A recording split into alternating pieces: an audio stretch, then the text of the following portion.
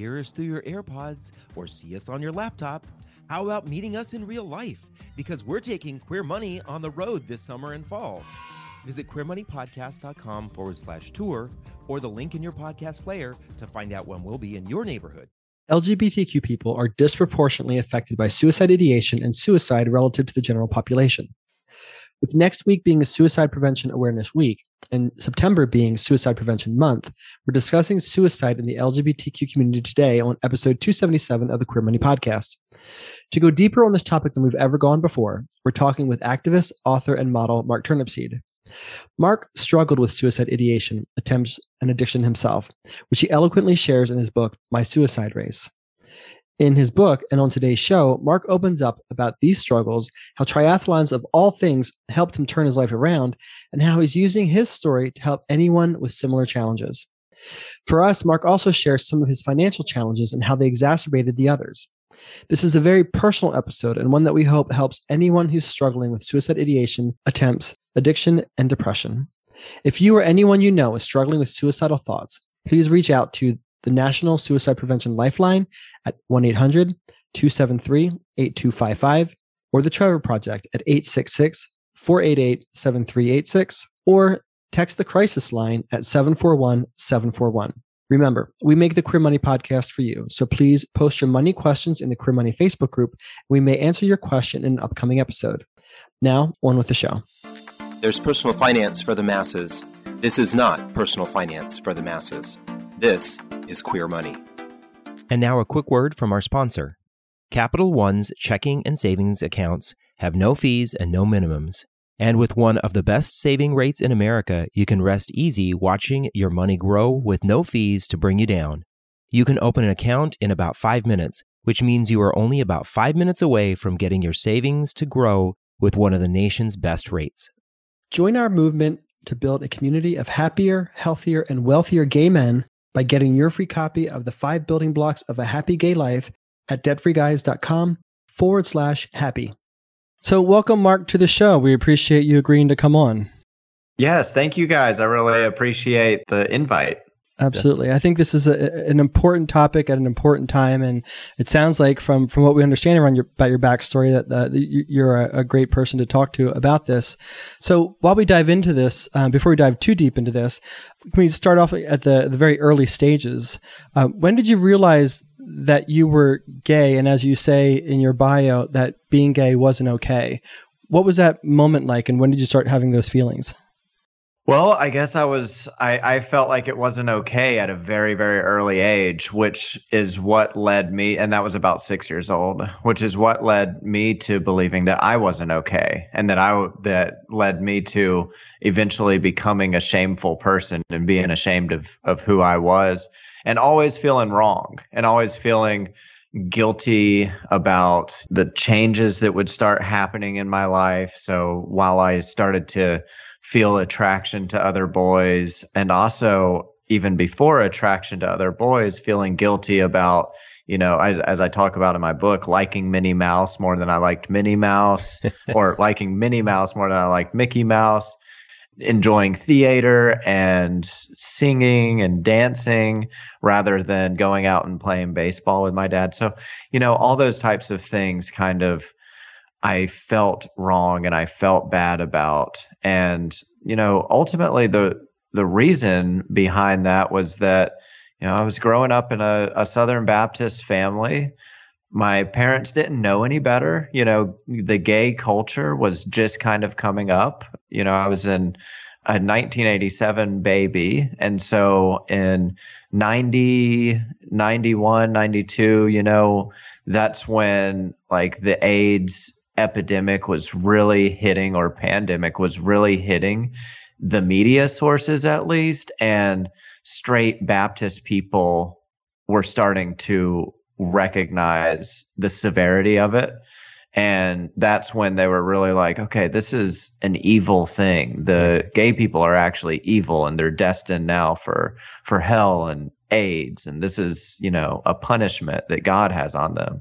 And so I always felt that I was lumped into that. And so ultimately what I decided, instead of going with it, was to fight against it and to change myself. And I did that because as a little gay boy, I was freaking really good at acting and I loved theater and I loved it. And so I was just like, you know what? I'm just going to act like the straightest boy that I can. So I started kind of method acting from a very early age. I just, plunged myself into this heterosexual male role and ran with that. And by the time I was, in my teenage life and then into college and out of college, I was the alpha male kind of in the different social circles that I was in. So nobody ever knew what was going on behind the closed doors when all my friends would leave, when my girlfriend would leave, that I would actually get on Craigslist. When Grindr came out, it was godsend for me because it was so, easy to do anonymous hookups and have that little gay thirst kind of quenched and then go back to my acting afterwards. But ultimately that just got so exhausting that I couldn't hang on to it anymore. You can only keep a role going for so long before, in my case, I was confronted with either finally accept myself and stop acting, or go back out and start using heroin again, or go back out and start drinking again. That just wasn't an option to me because I knew that was just going to lead to me dying ultimately. And I was just not ready for that. So I decided to come out of the closet a couple of years ago now, actually like right before COVID happened. So a little bit over 18, 19 months ago. Wow. So it is really relatively recent for you. It's interesting. Mm-hmm. My youth mirrors yours kind of similarly. Many people on the podcast know I was raised a Jehovah's Witness. And so I had the whole you're evil and bad narrative going on inside as well. And I took on the acting role of being the best little boy in church, and oftentimes was referred to as the one that all the mothers wanted their sons to grow up to be just like. And inside I was saying, oh, hell no, please don't let that happen. Right. It's interesting, just kind of as a side note, I kind of wonder if at an early age, queer people are really trained on how to lie well. Right? Because we do put on this act of trying to, well, I think up until recently, many queer people have put on this act of trying to fit into a binary straight world.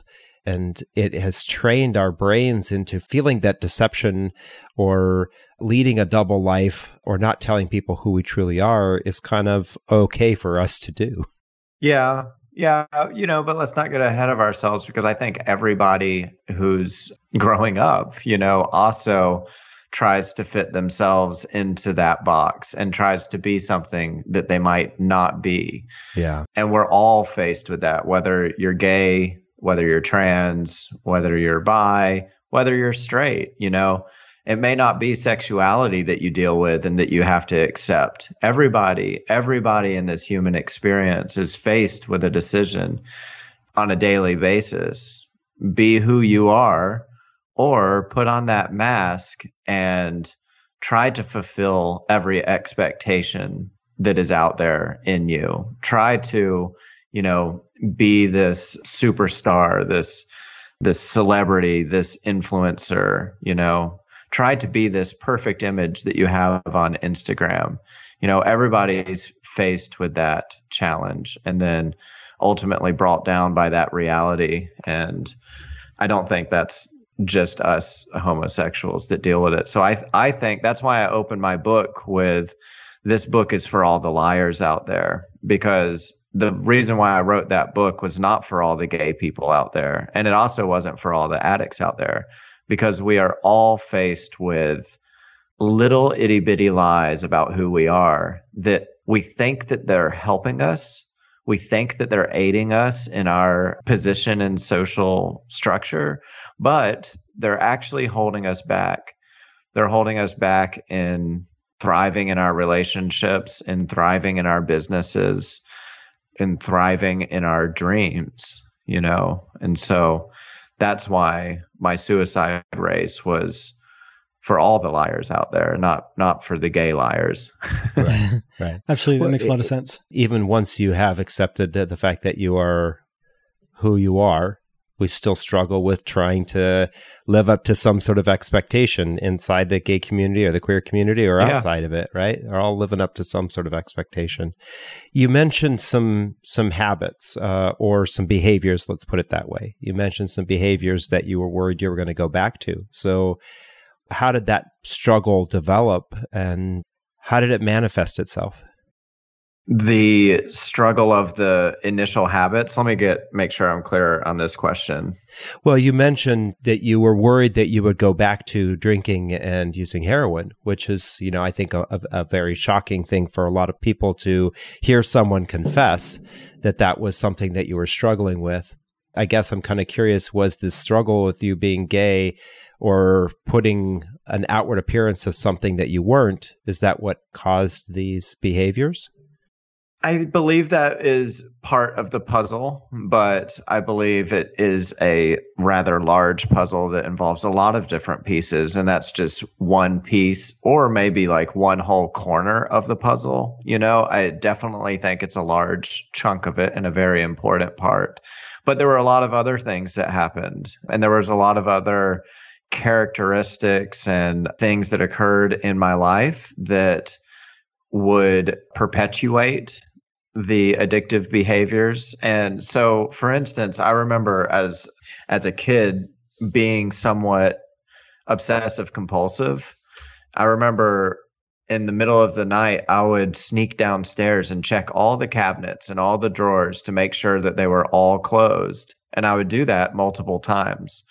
I would check the front door to make sure it was closed. And I remember just like being so uneasy about it, but I needed it. And that would be the same type of feeling that I would have much, much later on in my adulthood when it came to drugs and alcohol.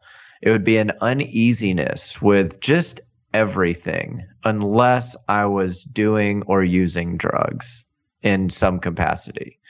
And so in that sense, there was not a need necessarily to escape and not really a need even to get high, but more so an obsessive compulsive need to fill the void that was causing me to be uneasy in life, And so that is actually, I believe, more related to psychological trauma.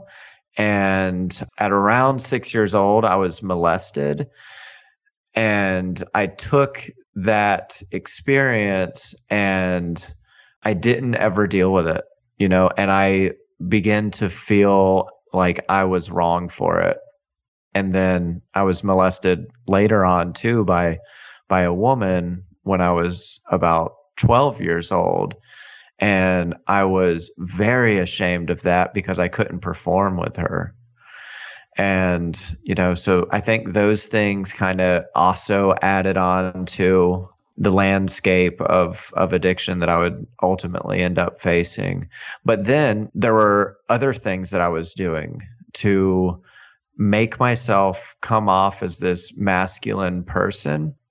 I tried on a lot of different identities, right? And one of those was being a class clown and having this general nonchalant attitude towards school, towards responsibilities, and that included the law. And so I would drive reckless and I thought that it was cool.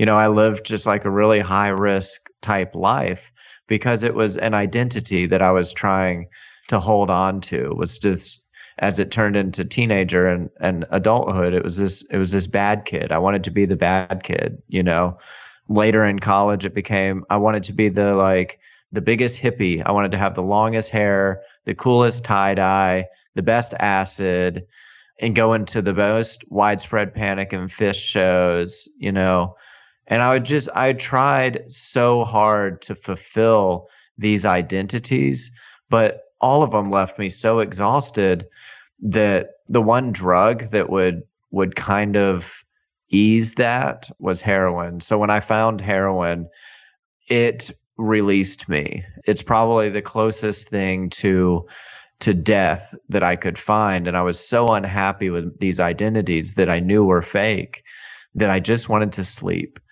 And heroin helped me to do that momentarily. And then upon awakening, you'd be in a glow for a couple of hours until the withdrawal would set in. But as long as that drug was there, man, it was my answer.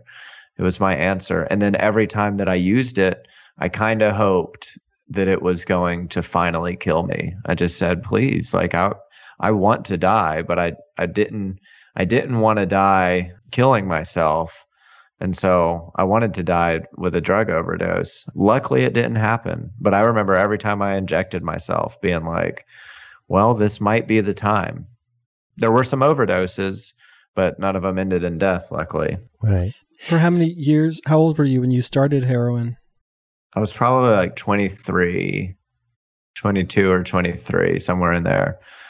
That whole time frame is really tough to nail down. Things started to get really, really confusing as, I was taking Xanax from multiple different prescribers and, buying it. So I don't know if you know about that stuff, but, the memory loss and also staying drunk basically 24/7 and hallucinogens. Yeah, everything's just kind of blurry. But I know it was around my junior year of college. And by the end of my senior year, it was full blown. Really, heroin was all that I cared about. And then that continued. So it was about 3 years because that continued into my postgraduate work when I was working for the University of Montana Graduate School in multiple different psychology labs. And I was doing well in my senior year, but then as the heroin picked up and I was taking Adderall to try to perform and heroin to try to pull me down, and I just stopped performing. And then they were just like, you don't have it anymore, Mark. You're not producing the research that we needed. So I had to drop out of graduate school, and I became a CNA and started trying to find some sort of freedom from addiction at that point, because that was about the same time that I had my first son with my ex-wife. We tried to figure that out, but ultimately it wouldn't turn out very pretty. So it was a rocky road in between Suboxone and methadone, and then I would stop using that and just start using a whole bunch of Xanax and find heroin again, and then back into, and then maybe I would be clean for a while and I would just drink moonshine and just be belligerent and lose jobs and get DUIs. And ultimately she ended up leaving and taking the baby with her. And then I went way downhill and ended up landing myself in rehab. And that was about 7 years. That's when I got clean from heroin. So now I've been clean from heroin for about 7 years. 7 years, I think, in October. This podcast is sponsored by Capital One. Capital One is redesigning the banking experience by offering simple, straightforward, and seamless ways for you to bank from almost anywhere. So banking fits into your life, not the other way around. So before we proceed, I'm going to ask the next question. Just for folks who are listening, I know that these kinds of conversations can potentially be triggering for some of you. So just to let you know, if this is taking you in a direction where you shouldn't be or don't want to go, it's 100% okay to stop listening to this episode. And also because we are going to be touching on the topics of suicide and suicide attempts, just want to remind folks out there that there are a couple of resources. The Trevor Lifeline, that phone number is 866-488-7386. And then the National Suicide Hotline of 800-273-8255. So, Mark, you mentioned that clearly, obviously, lots of different things going on in your life. But you mentioned earlier on that heroin was the one thing that caused you to feel like you could get some relief in the form of wanting to sleep and possibly sleep forever. Is that really when you really started to consider this idea of suicide or ending your life? No, I've had thoughts of suicide my entire life. Even before I knew what suicide was, even before I knew that it was a possibility, I did not like who I was, and I was not happy with who I was. I remember looking down at myself and thinking that I was born the wrong sex. I didn't like my male organs. I didn't like my penis, and I didn't relate to it, and I didn't relate to other guys, and I did not feel like I was the right human being ultimately. All in all, like I didn't feel like I was right in my religion. I didn't feel like I was in the right family. I didn't feel like I was in the right body. I mean, everything just felt wrong, and I wanted escape at a very, very early age. And I remember thinking about dying. I remember thinking about that before I even knew that it could happen. All I knew is like that I was really scared of blood. And so I was like mortified of the thought of having to use a Band-Aid if I cut my penis off. Like a Band-Aid would heal it. But I was also mortified of cutting myself in any way that would end up in blood. So that was a very healthy fear at that age, because who knows, like that might have happened. One of those things might have happened. So there's clearly a lot of things going on here with a history of feeling kind of this maybe lack of self-worth and feeling like you don't belong. Do you think that is what attributed or contributed to these unhealthy behaviors happening in your life? Oh, surely. Yeah. And I would try to use different identities to cover that up. Everything from being the class clown to, stepping in at about like 12 or so to being an athlete, and then finding drugs a little bit right after that. And so at about 14 or 15, I was like an all-star football player on my football team. I was in a quad A school in Atlanta, big school, great football program. And I was a freshman, and I was on the varsity team, that was like unheard of. And I led my team in sacks, and they called me the crazy white boy. And I was in the newspaper as the smallest defensive end in the state of Georgia to lead his team in sacks. And so I excelled at things that, I took it to the extreme, all these different things. So yeah, that definitely led me to when drugs and alcohol came up as a possible identity. It was more so the identity than it was actually using the drug. I didn't really ever care for the experience of getting high. I more so cared for the identity of it, I believe. And so that's kind of what drove the initial engagement, at least with all of the substances. And then, everything starts adding up, and then substances started to become a tool for me. So legal problems would add up, relational problems would add up. And then I would go, oh, wait a second. Instead of feeling bad about this, I've now learned that I can just take a pill for it. Oh, wait, I don't feel like I'm tired. I'm hungover. I don't feel like going out with my friends tonight. Oh, well, I'll just take some ecstasy. I'll feel better. Then after the identity part of using, then it became using as a tool. And then the addictions would start setting in, and using as a need, using as a physical and emotional need, feeling like you can't breathe, feeling like there was no way that I could wake up in the day and face the sun. There was no way I could even roll over in my pillow, honestly, without knowing that next to me there was at least a shot or a beer at the very least, and hopefully a pill bottle with Xanax just to get my day going, And that need really started probably, I would say, when I was about like 22 or so. And then, the heroin would start filling that need when I was probably like 24. So 23 or 24.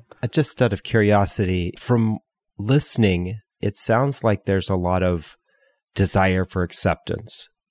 And whether that acceptance is from the people at school and the football team, acceptance from yourself, acceptance from church, acceptance from your family, looking to fit in so you can get that acceptance, right?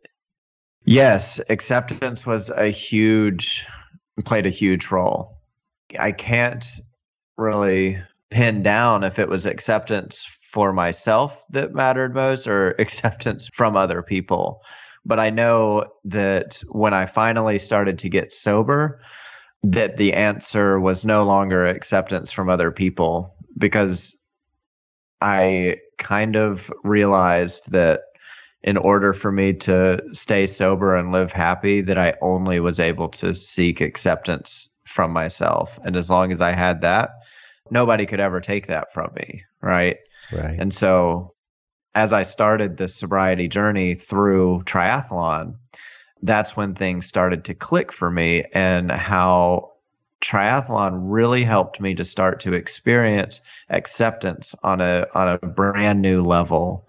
Because I had never really done endurance sports. I had done the football stuff. I knew how to work hard. I knew how to summon that spirit for short bursts of energy. But I had no idea. And I knew how to like put on that identity and that mask for a short period of time until my friends would leave. But I had no idea how to, really go through with it, how to really sit in my discomfort for a long, long period of time until I started triathlon. And I remember first beginning with swimming and looking at my training plan and being like, oh my gosh, this guy wants me to swim 1,600 yards. Like, how on earth am I going to do that? And we're starting with that. He's not like telling me to swim 500. And just a couple days before I downloaded the training plan, I had tried to swim 25 yards and I could barely do it. And then when I downloaded the training plan, it said 1,600 yards. And I had made this commitment to train for the triathlon. And I remember sitting on the edge of the pool and just being like, you know what? I am just going to do this thing. I am just going to breathe and like one stroke at a time it and make it through this thing. And, after about 25 yards, I was huffing and puffing and didn't think that I could do it. But I just kept putting one arm in front of the next and I kept finding my breath. And sure enough, I got through that training session, and then, that one little success goes, oh my goodness. I got out of that water just smiling, feeling like $1,000,000. I thought that I was like a bona fide triathlete at that point. I was like, I might as well just go try out for the Olympics. Like, I just swam that. That was incredible. And then, I started stacking on those little small successes of just bearing with the discomfort and just taking it easy. And, there's in that moment, in that time span of like an hour, when it used to take me an hour to swim a mile, in that time span of doing those training, so many different thoughts come into my head, so many different thoughts that are unsettling. And they reminded me of, the disparaging thoughts that would occur during panic attacks or during heroin withdrawals or alcohol withdrawal in early stage recovery. They reminded me of those feelings. And it was through that I started to realize that the feelings that I would get in these swimming episodes when I was alone in the water and with my thoughts, that these feelings and these thoughts about myself, they didn't have to impede on my performance. I could feel as horrible about myself as I wanted to, or as came. But ultimately, what would show me that I was much better than my feelings and my thoughts was that if I just put one arm in front of the next and just kept on swimming. And then I would prove to myself time and time again that I can do it too. I can do it. He can do it. The people who haven't started yet, they can do it too. And we can all do it. And I started to get filled with this, sense of confidence and strength. And so, after a couple of years of doing that, when it came to finally going, am I going to be able to come out or not? I was so ready. I know how to accept myself in face of discomfort. I know how to accept myself even though I didn't want to, or even though I was uncertain. I knew it. I knew I had flexed those muscles, so I was ready. So do you think that that's that this whole process here of accepting yourself and gaining control of your addictions is then what led to your desire to not want to commit suicide? Well, I can't say that I'm absolutely healed from a desire to want to commit suicide. And I talk about this in a lot of more closed circles where people also experience these types of feelings. But a lot of addicts out there who have severe depression, especially if they've had depression their entire life, like myself, I've got like a little bit of that bipolar, manic depressive type stuff where I'll be doing just fine and wonderful and everything will be perfect. And then all of a sudden I'll wake up one day and it will not be perfect anymore. And it will all be horrible. And that still happens to me to this day. I still have thoughts of suicide. So I'm not healed from it. But what I am healed from is being a slave to my feelings, a slave to my emotions, and a slave to my thoughts about myself. So when those feelings and those thoughts come, I know that all I have to do is just take the next step. And literally, usually that's so simple for me. It's just, what's the next thing that I have to do today? I feel like killing myself. I'm just going to make my bed. I'm just going to get up and make coffee, and I'm going to smell my coffee. And shoot, the coffee's not working. Okay, I'm going to go do my workout. And I just, go through my routine, and it works. And I think this is a very great place to start thinking about how money came in as well, because it was right around that time that when my thoughts were I was really starting to learn that my thoughts did not have control over me, that I also started to realize that things like my finances didn't have to have control over me. If only I dotted my I's and crossed my T's when it came to my finances, that they no longer had to have control over me. Same with my work, same with my business, same with my relationships. And to me, it boiled down to one word, and that was like, how can I apply integrity into every area of my life? So there was just so many, and routine is one of those. So waking up and making my bed, but also the routine of doing my budget and cleaning out my financial reports, all of that type of stuff. Just once my life was filled with those types of activities and things, I have complete power in it. So when scary things happen, when a big bill comes, or when scary thoughts come, I know exactly how I'm going to handle it. It's not so scary anymore. It's just something that comes. And it's not like, just because I have a bill doesn't mean that I'm poor, or it doesn't mean that I'm going to be broken and the life that I know it's the end of all, and same with the suicidal thoughts.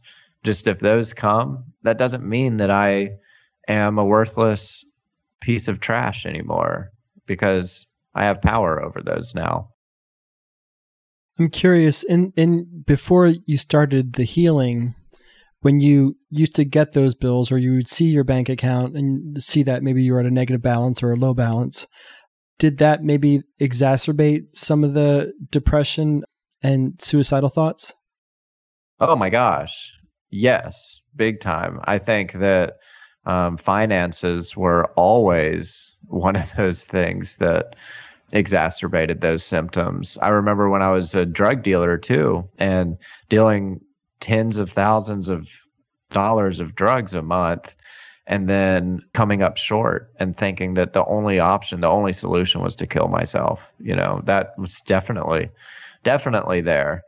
And then, yes, when it came to my drug use, I would wake up the next morning and I would look and I would be in the negatives and I'd be like, how on earth am I going to get out of this? But not only that, it was like, I also have a $500 a day habit. So how on earth am I going to get enough money to stay high? There's no way that I can do it. So I'm going to have to just kill myself. So yeah, they definitely exacerbated it.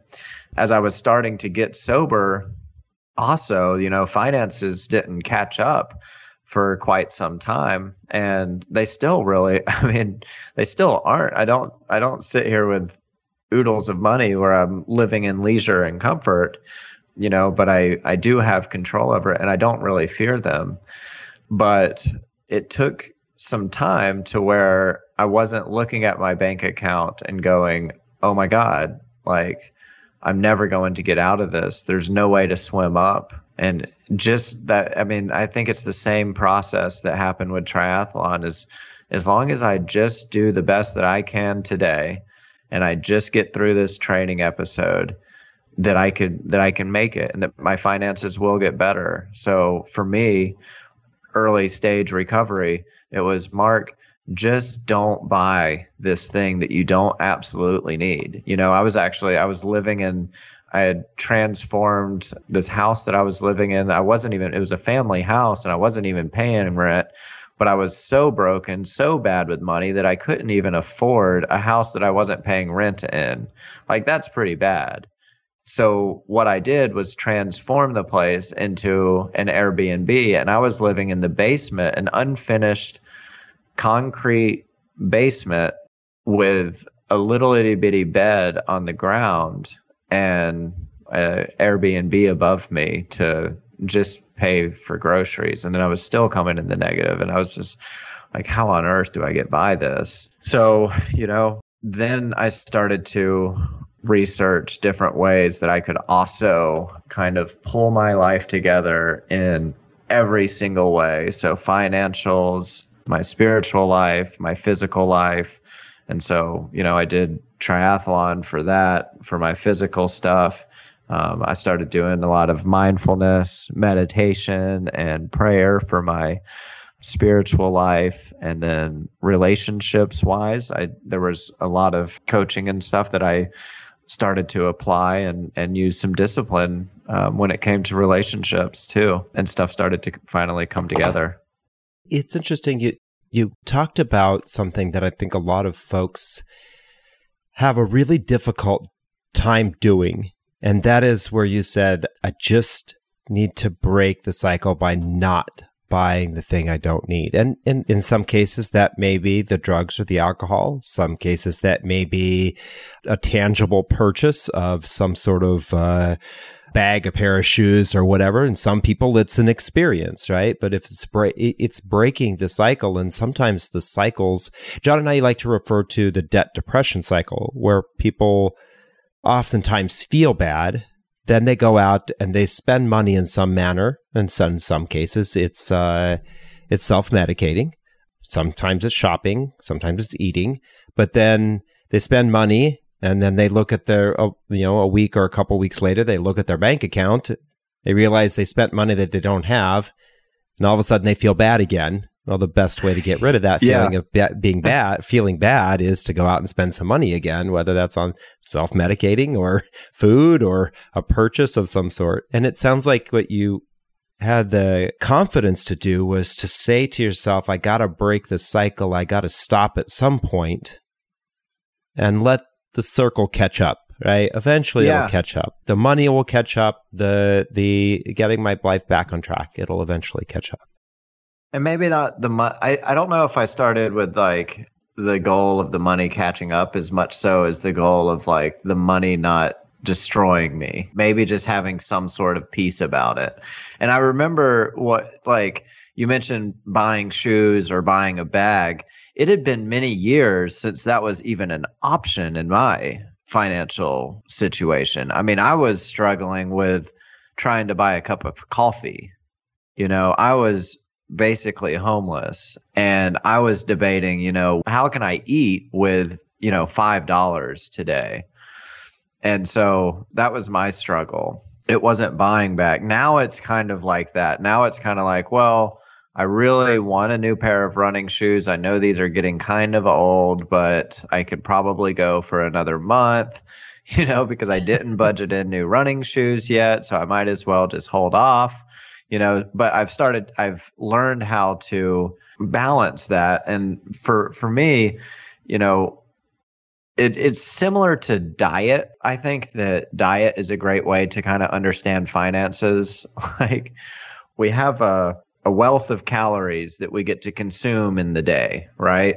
And then if we go over that, we feel really crappy, and I get lethargic, I get fat feeling, I get depressed, and just, it's not good.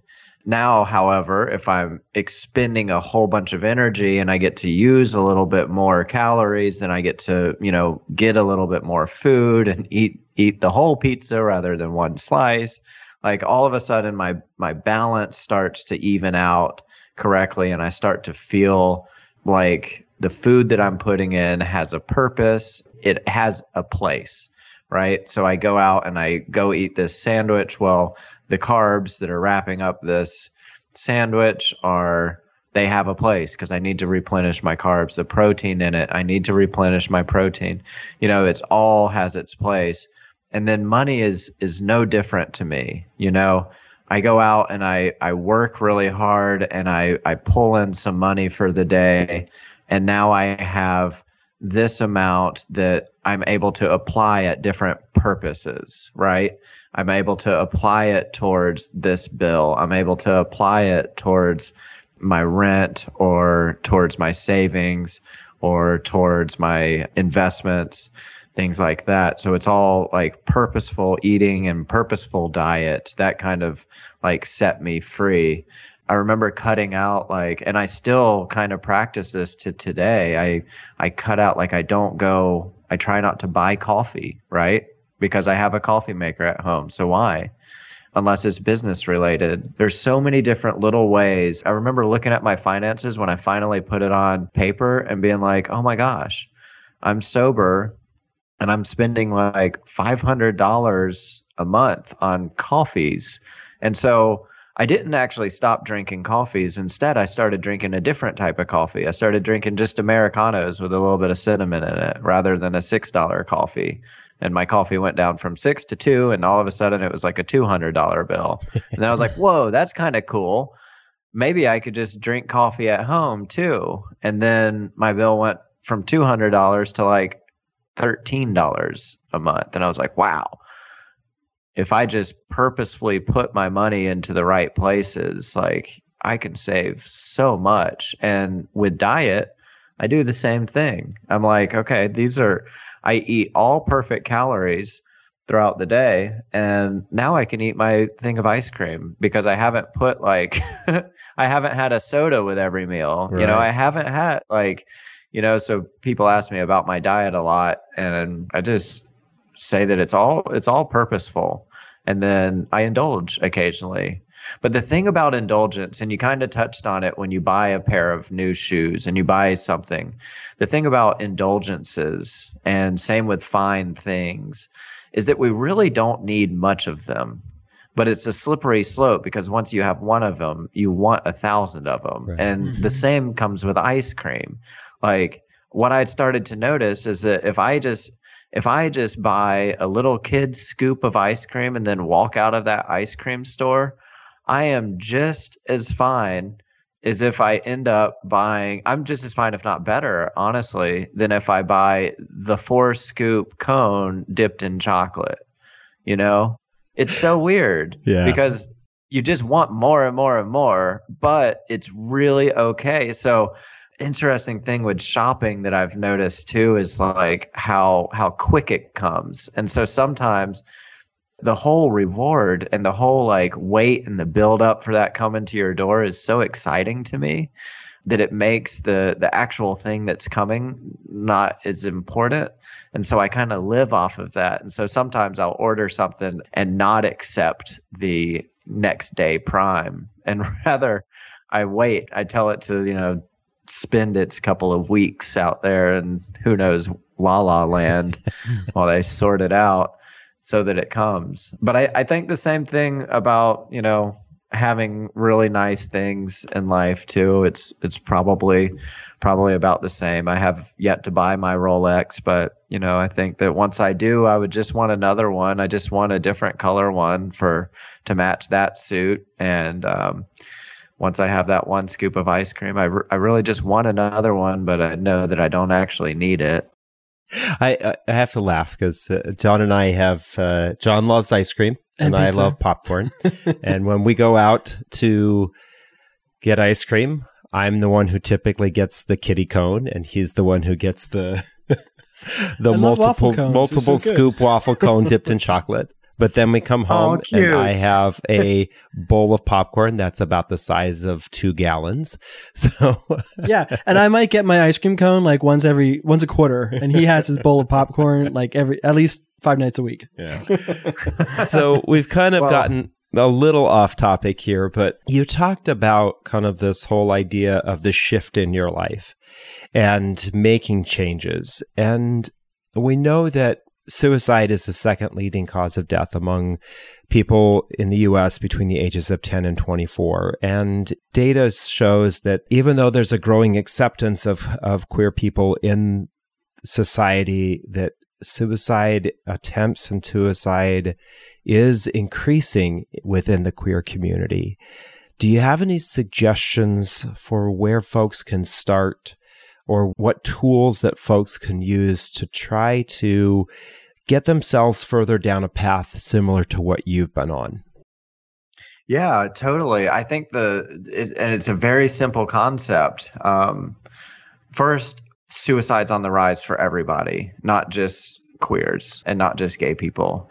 And so we're definitely not alone there. But that feeds into the number one concept that I think can heal everybody's case of depression, suicide, anxiety, whatever it is that you're not alone ultimately. And as alone as you do feel, reach out to these programs like the Trevor Project and stuff, and start to listen to the similarities, start to listen to ways that you're not alone. Because it was then when I started to go, oh my gosh, wait a second, I'm not alone. Like, there's other people who've been like this.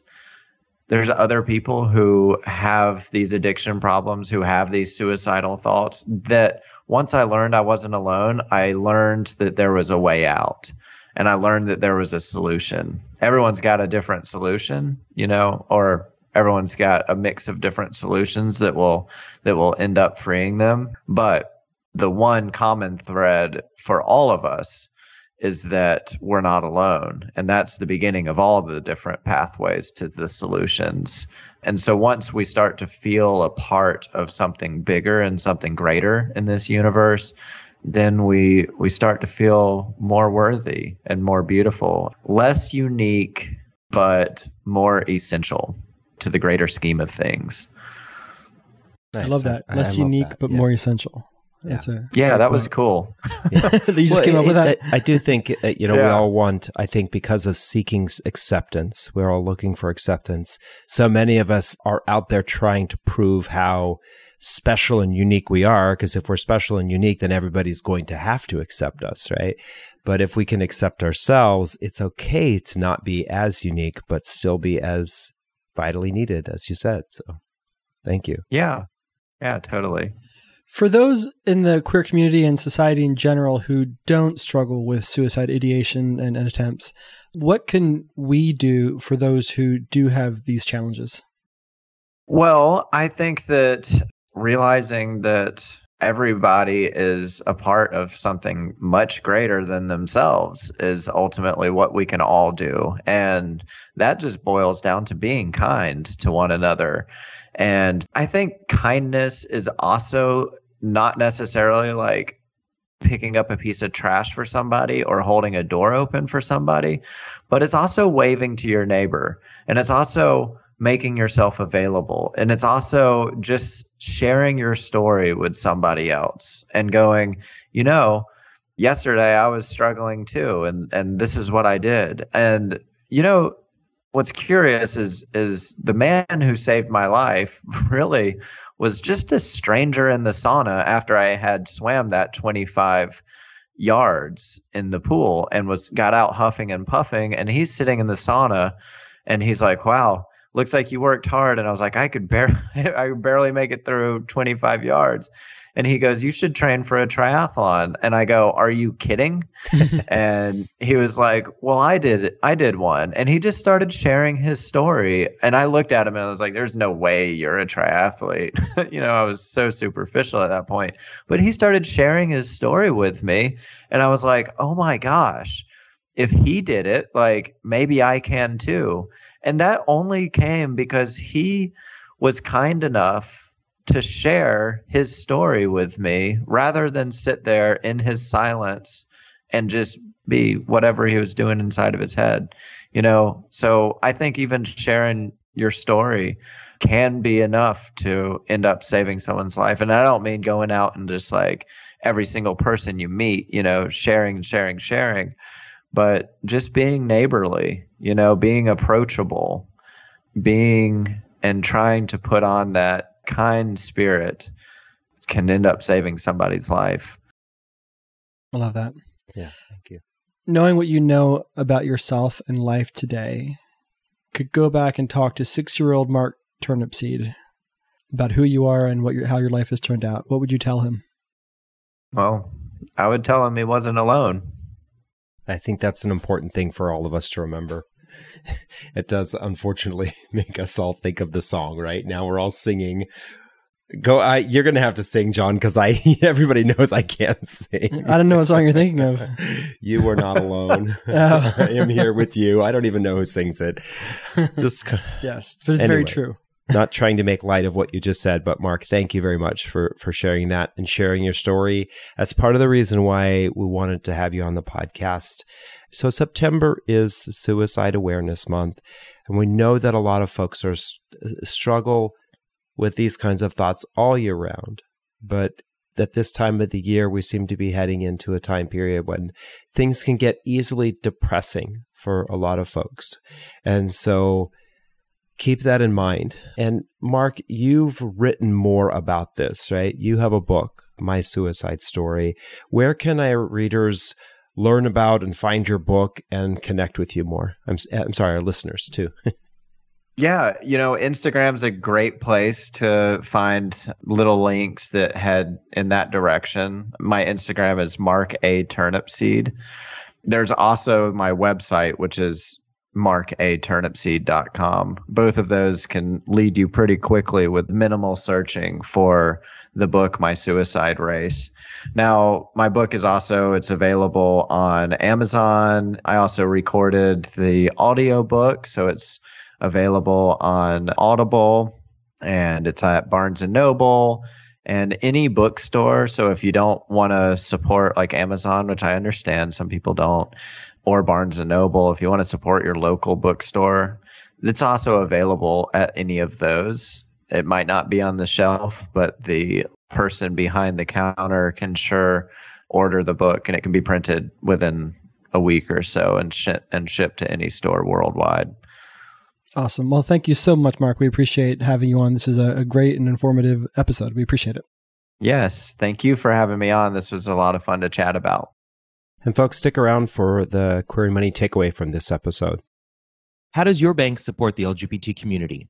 Not at all? For Pride in June? Or 365 days a year?